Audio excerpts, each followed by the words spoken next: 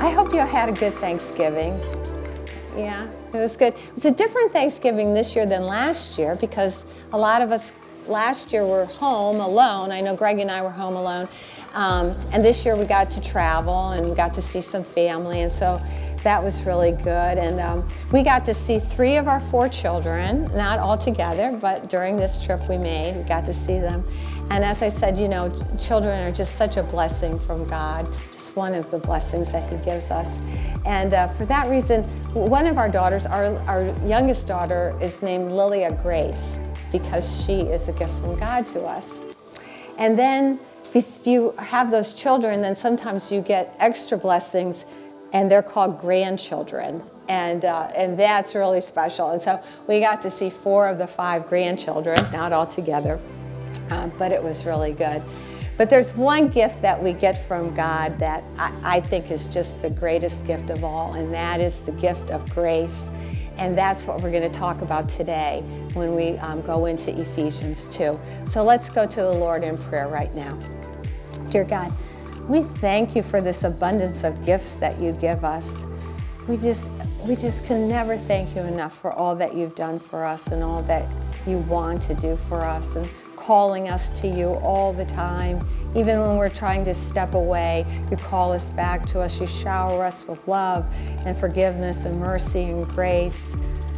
And now we just ask you, Lord, to give us the gift of listening to your word with our whole person, Lord, that we listen to what you want us to hear with our mind and our body and our soul, our emotions, all of us, Lord, that we give all of us to you, Lord, because you give all of yourself to us each and every day, and you chase us down to give us more and more of you, that you want to be that close to us. And so now I just ask you, Lord, that you just use me to deliver this message that you have prepared, Lord, that it may be very different from what I have written down here, but that it is you, Lord, in the form of the Holy Spirit that will be speaking now to this congregation about your amazing grace. In the name of Jesus, amen. Amen. So just to give you a summary, we're in Ephesians, and this was written by Paul, and many people think that Ephesians is Paul's greatest theological work.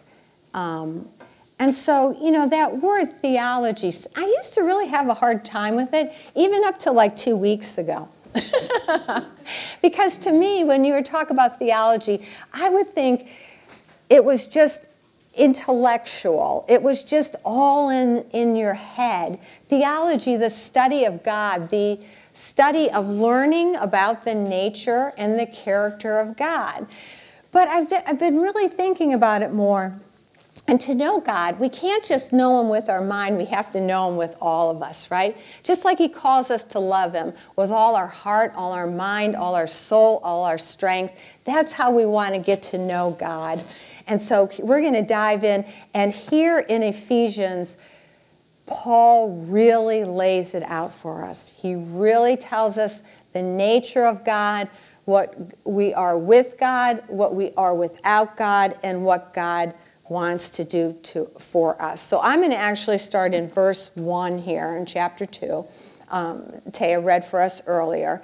And the first 3 verses of this chapter really are telling us why we need grace. It's telling us where we are without God. Okay? So, chapter 2, verse 1. And you were dead in your trespasses and sin. We were dead. We were separated from God, in which you previously lived according to the ways of this world, according to the ruler of the power of the air, so Satan, the spirit now working in the disobedient. We too all previously lived among them in our fleshy desires, carrying out the inclinations of our flesh and thoughts. And we were by nature children under wrath, as the others were also. So here we are, we're away from God, we're living in darkness, we have shame, we have guilt because of this, and we had that separation from God. So this is like the before picture, and we're all there. At some point, we're all there. And there's hope in that because we've been there, but we've been taken out of it. So that's the before picture. And then in verse 4, Paul starts telling us about the after picture. And the first two words in verse 4 say it all. But God, right? But God, only God. It only took God to make this change. He's the only one that can make it. It's all about him. But God, who is rich in mercy. So mercy, what is mercy? Mercy is when someone has the opportunity or the authority to punish you for something that you've done that is deserving of punishment, but decides not to punish you. That's mercy. But God, who is rich in mercy, so he is full of mercy, because of his great love that he had for us. God is love. He loved us first. He's loved us since before we were even born. He operates in love. He made, for his great love he had for us, made us alive with Christ, even though we were dead in trespasses. So he's going to move us from dead to alive. You know, I've said this before. I read this quote, and I think it's so true.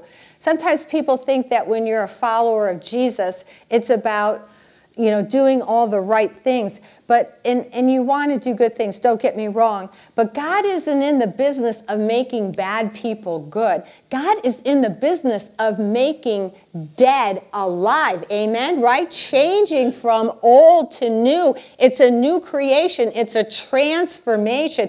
It's not about rules. It's about love, mercy, and grace. And grace, what is that? Grace is a gift from God. It's a gift that we could never earn on our own. We don't deserve it. He just gives it to us. It's given generously and freely. It's unmerited and undeserved. Amen. Grace, right? And there he is. So verse 5, made us alive with Christ, even though we were dead in trespasses. He did this for us when we were still in sin, before we even knew him, before we acknowledged him. When I look back over my life and now can see the work of God in my life, especially the work of God in my life when I didn't want to have anything to do with him. In fact,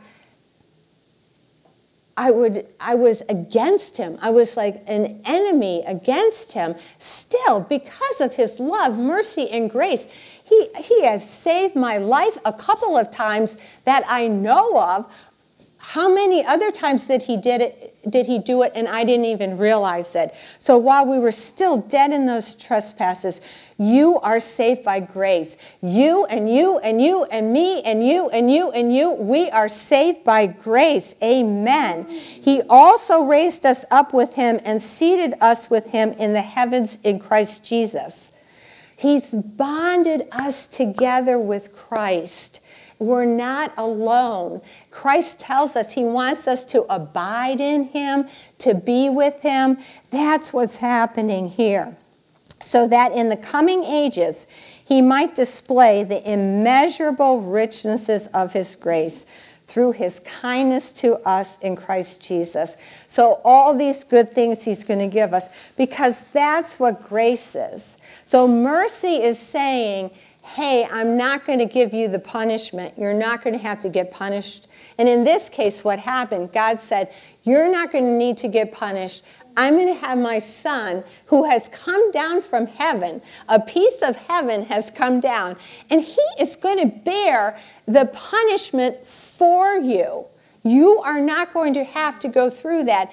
But because of grace, not only am I taking away the punishment, but I'm going to give you life and give it to you in the fullest and in abundance, better than you could ever imagine. And I'm going to have my son walk with you every day. You are saved by grace. It's a gift. It's done. It's been done for you. It's been completed, and you know what? It's ongoing. It keeps going. Jesus did it for us, and it keeps going. We don't have to do it. We can't do it.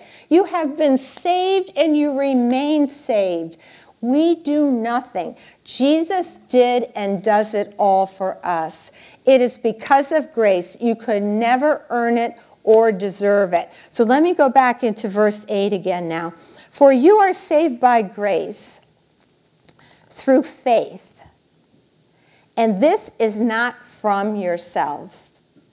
So faith comes after grace. First, God gives us grace. He gives us that salvation, that gift that we don't deserve. And because of that, we have faith. Sometimes it's explained that you have faith first, but I believe in the studies that I've been doing and what God has done in my life, that first He gives and then we respond. We trust. We have received God's favor at the cross. Jesus said on the cross, it is finished. He did it for us. We don't have to do it. It is finished. Jesus paid the death penalty for us. We have faith because of that. Romans 4:5. But to the one who does not work, but believes on Him who declares the ungodly to be righteous, his faith is credited for righteousness. But to the one who does not work. So this is very interesting to me. A few years ago, I was talking to a woman that I know, and she was in the process with her husband of starting a church. And I was asking them how it was going. And not only were they starting a church, they were starting a lot of other ministries too. And she said, you know, the Lord has laid this message on my heart, and I'm really trying to follow it. And the message is more grace, less work. Because God wants to do it for us. He has the ability to do it for us. It's not about us striving. It's about Him. It's about us relying on Him to do it. More grace and less work. I try to remind myself of that all the time. It's not about me. It's about Christ in me and Christ in me doing the good works that God wants to have done. Faith is not about me. We want more grace and less works. Works, when we're working in a mentality of works, we're making it about us. Like, oh, I will do this, and I need to do this, and for this to happen, I need to. No, it's not about us. It's not about us at all. For you are saved by grace through faith, and this is not from yourselves. We can't do it. It is God's gift, not from works, so that no one can boast. So we can't take any credit. Whatever happens, all the good things we know come from God. They are not from us. And you know, I spent a long part of my life not understanding that. You know, if somebody was like winning a big award, or I remember a lot of times a sports figure like accepting an award, or, you know, being interviewed, having a great game, and they would say, I'd just like to give all glory to God, or all thanks to God. And there was a long time in my life when I really didn't understand that. And I would think that that person did that. But now I know that all those good things are coming from God, from Jesus who's abiding in us. Gift, what is it? It's something we receive at no cost to us. But there's a cost. There's a price. It's just that we haven't had to pay it. It was paid by someone else. And when we get the present, there's no cost due up front, and there's no cost due later either. So when we get that gift of grace, that gift of salvation, it's ours. God gives us so many gifts. He gives us the gift of union with Christ. He gives us the gift of eternal life. He takes us from death to life, from old to new. Romans 8:1, I like to read this to you. Therefore, There is now, because of Jesus, no condemnation for those who are in Christ Jesus. He gives us freedom. He allows us to throw off the chains that are shackling us, the chains of guilt and shame that we all would have if we needed to carry around that past. And he's made us new, and he's let us step away from that and be a new creation. That is freedom. That is something to celebrate. That is what God wants for each and every person. And then in verse 10, and this is so beautiful, for we are his workmanship. And that word there, workmanship, we could take the word masterpiece and put it in instead of workmanship. That's what God thinks about us when he looks at us. We are his masterpiece. Or if you go back in the Greek, another word that could be substituted is poem. You are God's poem, a beautiful creation that he made. You are God's masterpiece, created in Christ Jesus. So recreated, the newness, the transformation comes because now we're with Christ for good works, which God prepared ahead of us, prepared ahead of time for us to do.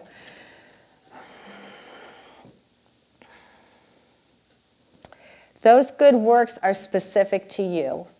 They're all about what God wants you to do and what God has given to you to do and how he's going to equip us. So as followers of Christ, there's no comparison. God has a special plan for you of the way he wants you to serve and the good works that he wants you to do. Pastor Rudy is a very anointed speaker. God has given that to him. He has given other things to each one of us. You know, the world wants us to compare ourselves to one another because the world's way is to make us feel bad about ourselves. You know, we're never young enough, thin enough, rich enough, you know, whatever enough. And we never are any of those things. But Paul tells us right here in this, you are God's masterpiece. I mean, take that in. Who else but God, right? You are his masterpiece, his beautiful creation, and he has good works planned just for you to do and work with him. When you're down on a day, remember that you are his masterpiece. And I know for men, you have, things too. But I know for women, it is take that in. Make that the loudest voice in your mind that you are his masterpiece. He calls you daughter. He loves you. You are fine just as you are. The creator of the world looks at you and sees beauty and love. Just take that in and remember it. This, to me, is the story of the gospel. And if I can find my right page in this, I'm going to tell it to you. John 3:16. For God so loved the world. So first it's love. God is love. He loved us first. That he gave his one and only Son. It's that gift. There's nothing we can do. He gives it to us. That whoever believes in him shall not perish. He's taken away the punishment of death. He's showing us mercy, but have eternal life. It's grace. Not only has he taken away the punishment, but he's giving us this beautiful life that's full of abundance and love and joy. But then in verse 17, because sometimes we don't go there, for God did not send his Son into this world to condemn the world, mercy, but to save the world through him, through grace. You know, so many times I'm talking with people, and they think that when you're a follower of Christ, it's always pointing out things that you're doing wrong or the way, because of the word sin. And people will say, like, I don't want to feel bad about myself. Like being a follower of Christ is about someone pointing out things to make you feel bad. No, it's the exact opposite. It's to make you feel good about yourself. You are so loved that no matter what you have done in your life, you will be forgiven by the Creator of the whole world, who is waiting to shower you with love and mercy and gifts that we can't even imagine. I think of God as taking us, we're the lemons, and making lemonade out of us, right? That He can take us and He can do these beautiful works with us. I mean, who can do that but God? Oh, it's amazing. I was so excited when I found out in the rotation that I was going to have Ephesians 2 to talk about tonight, because what is in here, I don't know what could ever top it. It's the story of the gospel. It's the story of the greatest love that the world has ever or will ever see. Gosh, it is so great. And I just want to tell you that grace, it is the greatest gift. And God gives many gifts. And I told you in the beginning that I believe that children are a gift. But God made it clear to me about a gift of a child. Because I wanted to have another child. And I wasn't able to.